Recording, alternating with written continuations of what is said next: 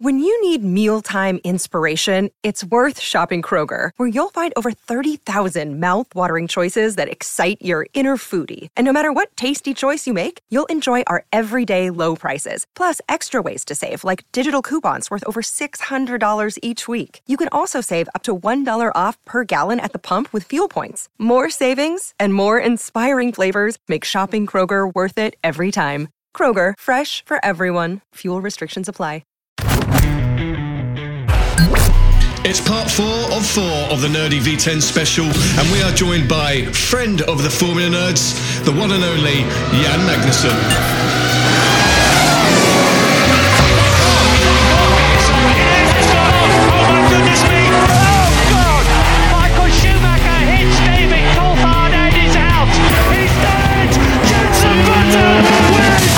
I'm Louise Goodman, and you're listening to the fantastic Cut to the Race podcast. Hello, my name is Bernd Mailander, and you're listening to the Formula Nerds podcast. Hi, I'm Rosanna Tennant, and you are listening to the incredible Cut to the Race podcast. Hi, I'm Jordan King, and you're listening to the Formula Nerds podcast. Hi, I'm Crofty. You're listening to the Cut to the Race podcast. It's lights out, and away we go! Hello and welcome to Nerdy V10s, the show where we talk anything and everything to do with the classic eras of Formula One. We've got a special treat for you today. We're talking to a driver from the 1990s. I'm delighted to say we are joined by the wonderful Jan Magnussen. Jan, welcome to the show. How are you? I'm fine, thank you. And thanks for having me on. Not a problem at all. Thank you for coming on. I'm also delighted to say we're joined by the wonderful James McKenzie. James, how are you? I'm all right. I don't know if I earned wonderful quite as much as our guest today, but I'll take it. Thanks, James. Oh, no worries. So just before we get started, Jan, I have to ask the question, how did you get on in the Gulf 12 hours endurance with Kevin? Because I know you were both looking forward to that quite a lot. How did you get? Well, it was a good race. We didn't quite get the result that we wanted. We had some issues, but no, it's fantastic racing with Kevin, and getting pushed like that, because man, he's irritatingly fast. So, no, it was a fantastic experience, and a privilege that I get to do these things with him while he's a Formula One driver, and he's big thanks to MDK, Mark Kwame for making all that happen, and we'll do it again in January at Daytona for the 24-hour. Really exciting stuff, and he gets his genes from his dad, so that's why he's so fast. What I tend to do at this point is I'll just going to give what I call this is your life summary of your career in Formula One. So forgive me for this, but you had a one-off test for McLaren in 1994. You then became the test driver in 1995, including a race debut, which we'll get to. You stayed at McLaren for 1996 before you went off to Stewart for 1997 and into 1998. Yeah. So you had a really strong junior career, which attracted the attention of McLaren. Yeah. You secured that test back in October 1994. What were your emotions as you got into the garage and you saw the iconic red and white livery, the team around the McLaren on the car itself? What was it like getting into that garage the first time? Well, for me, it was an absolute dream come true. I'd grown up watching Prost and Senna and the Marlboro McLaren cars. When that suddenly became an option for me, my Formula 3 season was fantastic, and it gave me lots of opportunities. And luckily, one of them was from McLaren that wanted to test me and then hopefully offer me something afterwards. So that the test in '94 in Estoril was an absolute dream come true, and it was the first time that I realized that this may actually happen. It wasn't just a dream anymore. So no, it's other than that I wasn't physically prepared for what was coming. All of it was absolutely fantastic. Yeah, I mean, if you had your choice of any team, if it had been totally down to you, would it still have been McLaren, or was that just? Yes. Yeah, well, there you go. That's perfect then. But there were other offers with the Formula 3 championship came the champion won a test with Williams, which I turned down because it was McLaren for me.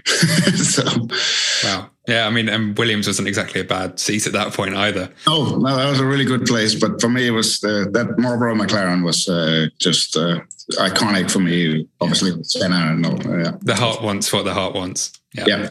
But yeah, so once you're there, you became the official test driver in '95, and you were at that launch with Nigel Mansell and Mika Häkkinen. What were your thoughts at the launch? It was quite a radical car, wasn't it? The MP410. The 95 car was, I won't say ugly, but it was the exact opposite of beautiful. So it looked weird with the wing in the middle, and also immediately there was issues for Nigel, couldn't fit in the car, and it was a problem car, I would say. It's the first attempt with Mercedes. First attempt, or the first year with the Mercedes partnership, and the car wasn't great, and they were having issues with it the whole year. But I still got to test, and it was the beginning of my career as a test driver.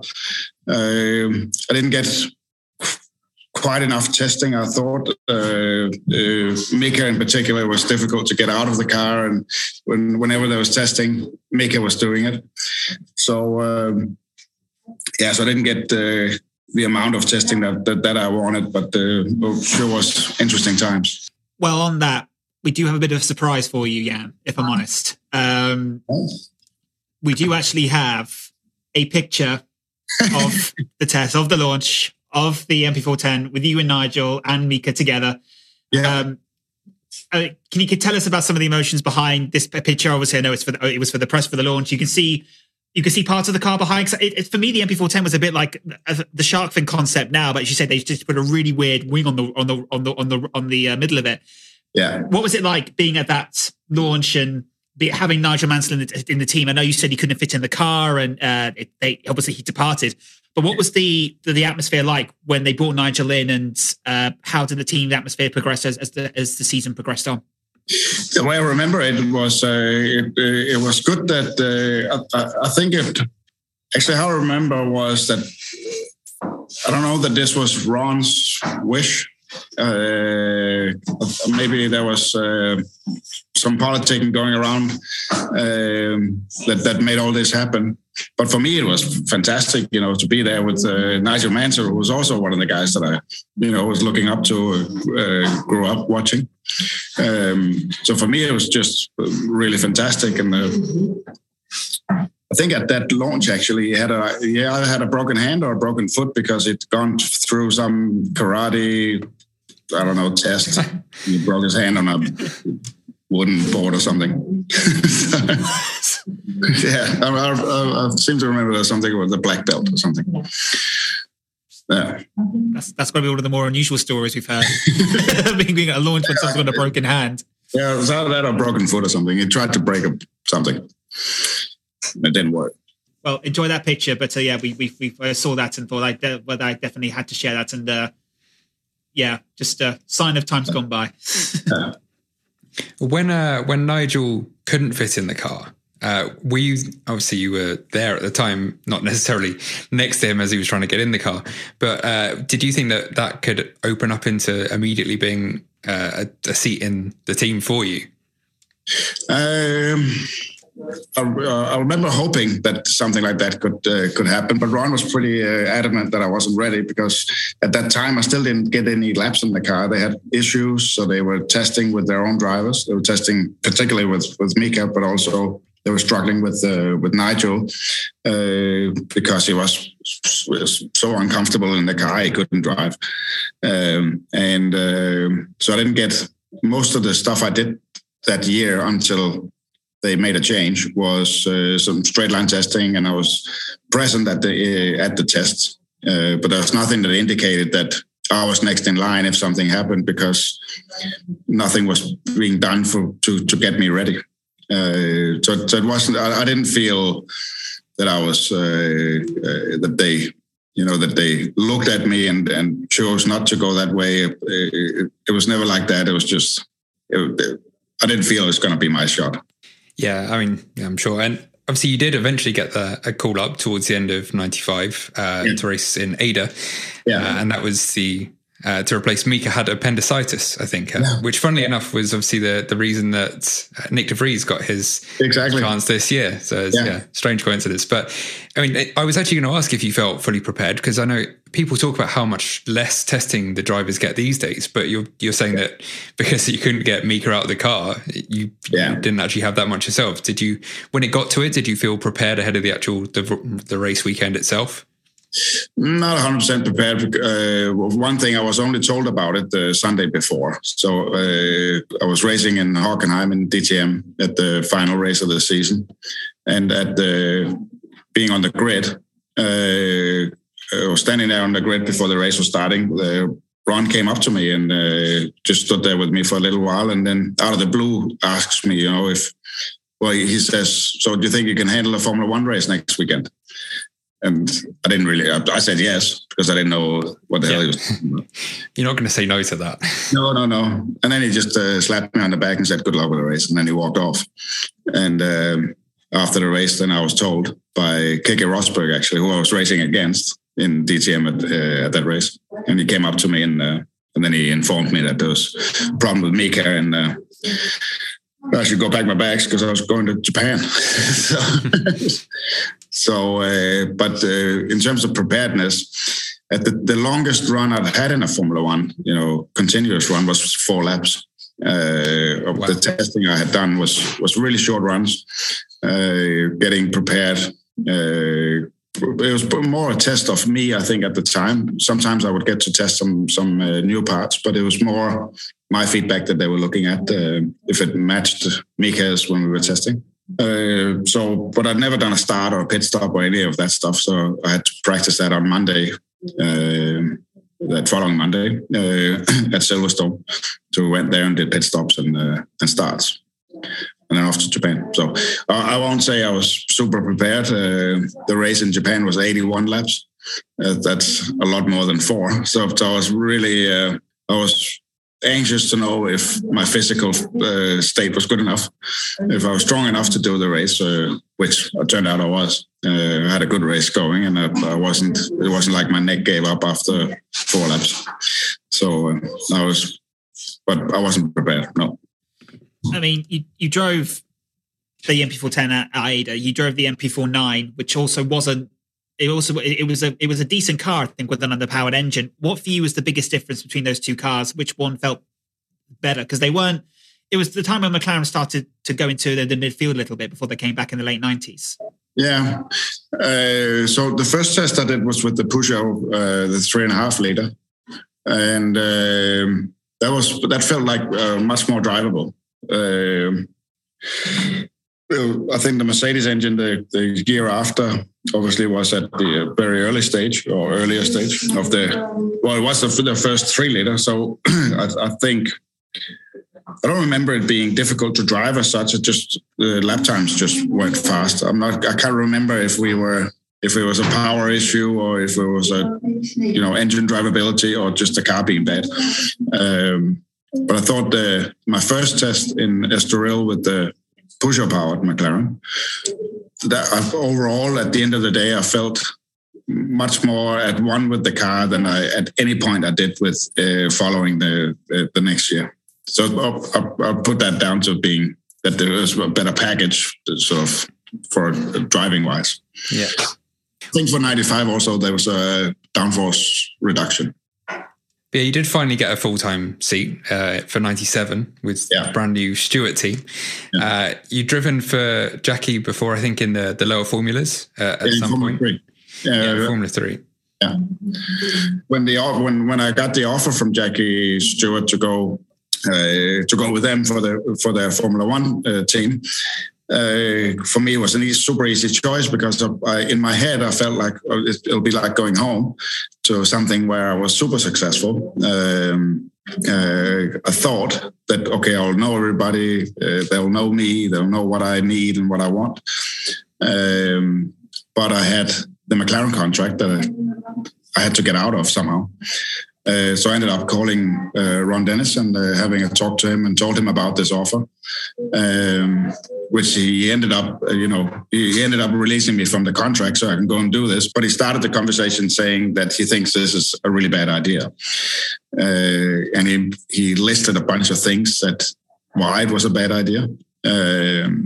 But I didn't really pay any attention to it because he ended up letting me go and do what I really wanted. But, as 2 years later, it turned out he was right on every point. But I didn't hear that because, young guy is offered a long F1 contract, dream come true. How are you going to say no? Yeah, exactly. And there's no way to know how things could go. Obviously, hindsight's 2020. Everyone at the time was saying that Lewis going to Mercedes was a terrible idea. And obviously we all know how that's worked out. Yeah, that worked out. But yeah, you were going up against Rubens Barrichello, obviously, as a teammate. So at that point, he was, kind of carrying the weight of Brazil post-Senna and the expectation there. And he'd had a pretty impressive start to his career. So were you worried about going up against him, or did you not care who was on the other side of the garage? I underestimated Rubens quite a bit. What I underestimated the most was his experience that he brought in, and which was one of the points that Ron actually brought up, that would be a problem for me. But I felt secure in the team. It was a long contract. It was a 4-year contract with a pretty clear plan that, spend a year, the first year, to learn about Formula One. It was a new team. Everybody needed to learn about Formula One, myself included. Then year 2, try to get some points. And year 3, regular in the points and maybe a podium. And year 4 was the year to go for wins. Because of I think that the contract gave me a sense of security that was working against me. So I wasn't pushing hard enough because I felt I was following the program that was laid out and the plan. But being inexperienced and I don't know, I had the right people around me, but I didn't see any of the danger signs early enough because Rubens did outperform me in most qualifying. When we were testing, we were quite equal, but during the Formula One weekends and the pressure that comes with being at the races, he outperformed me most of the time. But like I said, I had a long contract. This was part of the plan. I thought I was doing what I was supposed to. It was tough. It was. Your best finish in 97 was P7 over in Monaco, but reliability was a real problem for that Stewart car. You had 4 engine failures alone. As well as other maladies. I think it was 12 out of 17 rounds that year. So yeah, but I think the 12 out of 17 is so I got classified 12. I think I actually crossed the line. I think I got the checkered flag only like 3 times. Yeah. So you retired 12 out of 17 rounds, unfortunately, in that year. But I was classified in some more races because the engine failed on the last lap or something. Oh no! Yeah. It was bad. Yeah. But how did you keep your motivation up during that unlucky streak? When it was happening? Obviously, I felt the pressure, and I was irritated that because it's not like we only had failures when we were racing. When we were testing as well, we never got any test miles in because the engine blew up so often. It was only at the end of the season, it's from mid or after the summer break, really, that I felt comfortable in the car, and I felt like I could perform. I felt at one with the car, and I could do some stuff. Whereas, had we had proper testing and got all the laps in testing, I could have probably gotten to that point a lot earlier, but it just happened late. And with Rubens' experience, he was much more ready for a situation like that, and took advantage of that as you would. Yeah. And then you say about the 4-year plan, or however long they were exactly planning for the team, but it didn't really go to plan. In 98, it was maybe a bit of a step back. You finally did manage to score the elusive point in Canada, but then lost your seat to Jos Verstappen. I mean, he came in and had exactly the same issues, plenty more retirements again. So, I mean, where was your head at that point, watching from the sidelines? So the way it all ended was a big blow for me personally. Going from being a Formula One driver, thinking that was going to be a part of my future, to suddenly right in the middle of the season getting fired, dumped, was a huge blow, both professionally, but also personally. And I had a few months there where I was really, evaluating my life and my choices and whether to carry on in motorsports or not. It was a tough time, those months after it all happened. But then I got an opportunity to go to America and with sports car racing. And that turned out great. I mean, the quick question I would have as well on that one is, why do you think the Stewart team struggles so much with that second car? To get, because as you say, Jos Verstappen struggled with it as well. What was it about that second car? The team could not get right for both drivers. So year one, we had huge engine issues, and year one we were struggling with, because Bridgestone just came in, so there was a tire war going on. There's a lot more grip and a lot more load. So we were also breaking uprights and stuff like that in year one. It was not just the engine. Year two came the groove tires in 98. And now the engine was pretty reliable, but the car wasn't great. Plus, they had gone with this carbon fiber casing gearbox, which was horrible, which was not working at all. So we still had retirements, but now the car was slow. I think year one car was actually a good car, but they also had a lot of time to do that. They could focus on that only, where for the second car, they were racing while developing a new car. I think that was, just too much. So they couldn't put in the amount of time that car needed. It was super difficult to drive. I put it down to, that it was just the groove tires that was the big issue for me to drive the car. But there were other stuff. The engine was, the drivability of the engine was difficult, and we could never use the full revs of the engine, not even in year two, because as soon as we used, I think it was actually a pretty powerful engine at 16,500 RPMs. But the problem was it blew up every time we went over 15,000 revs. And that kind of carried into year two as well.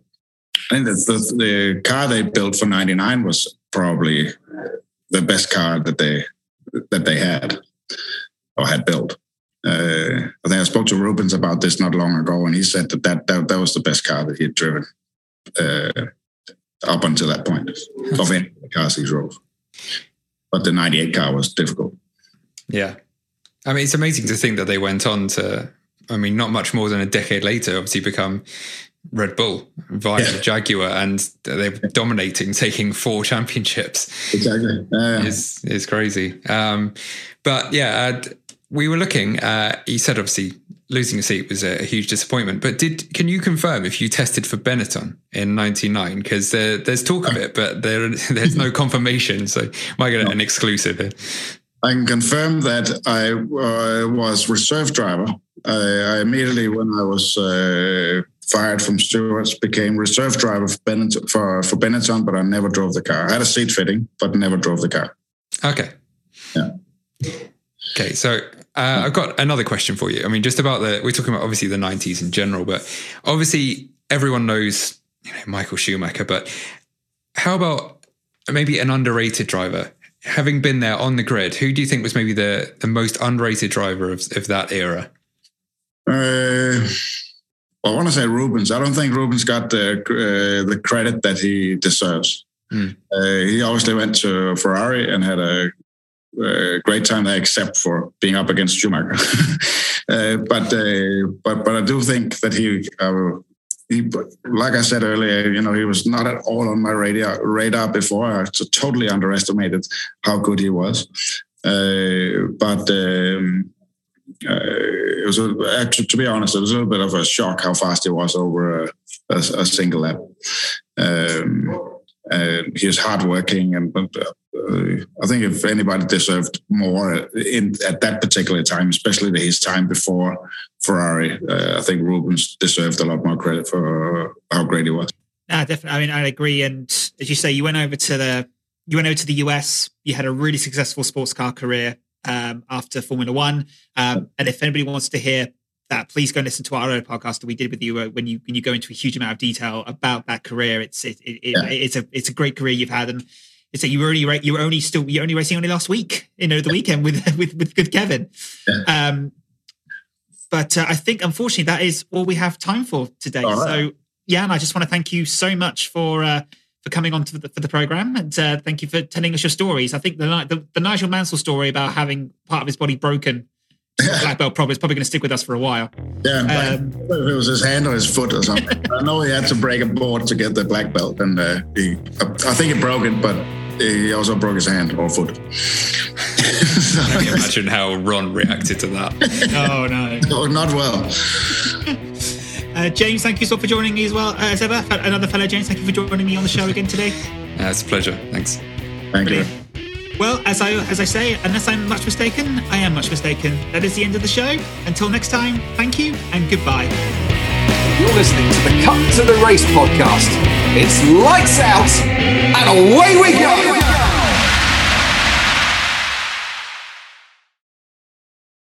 Sports Social Podcast Network.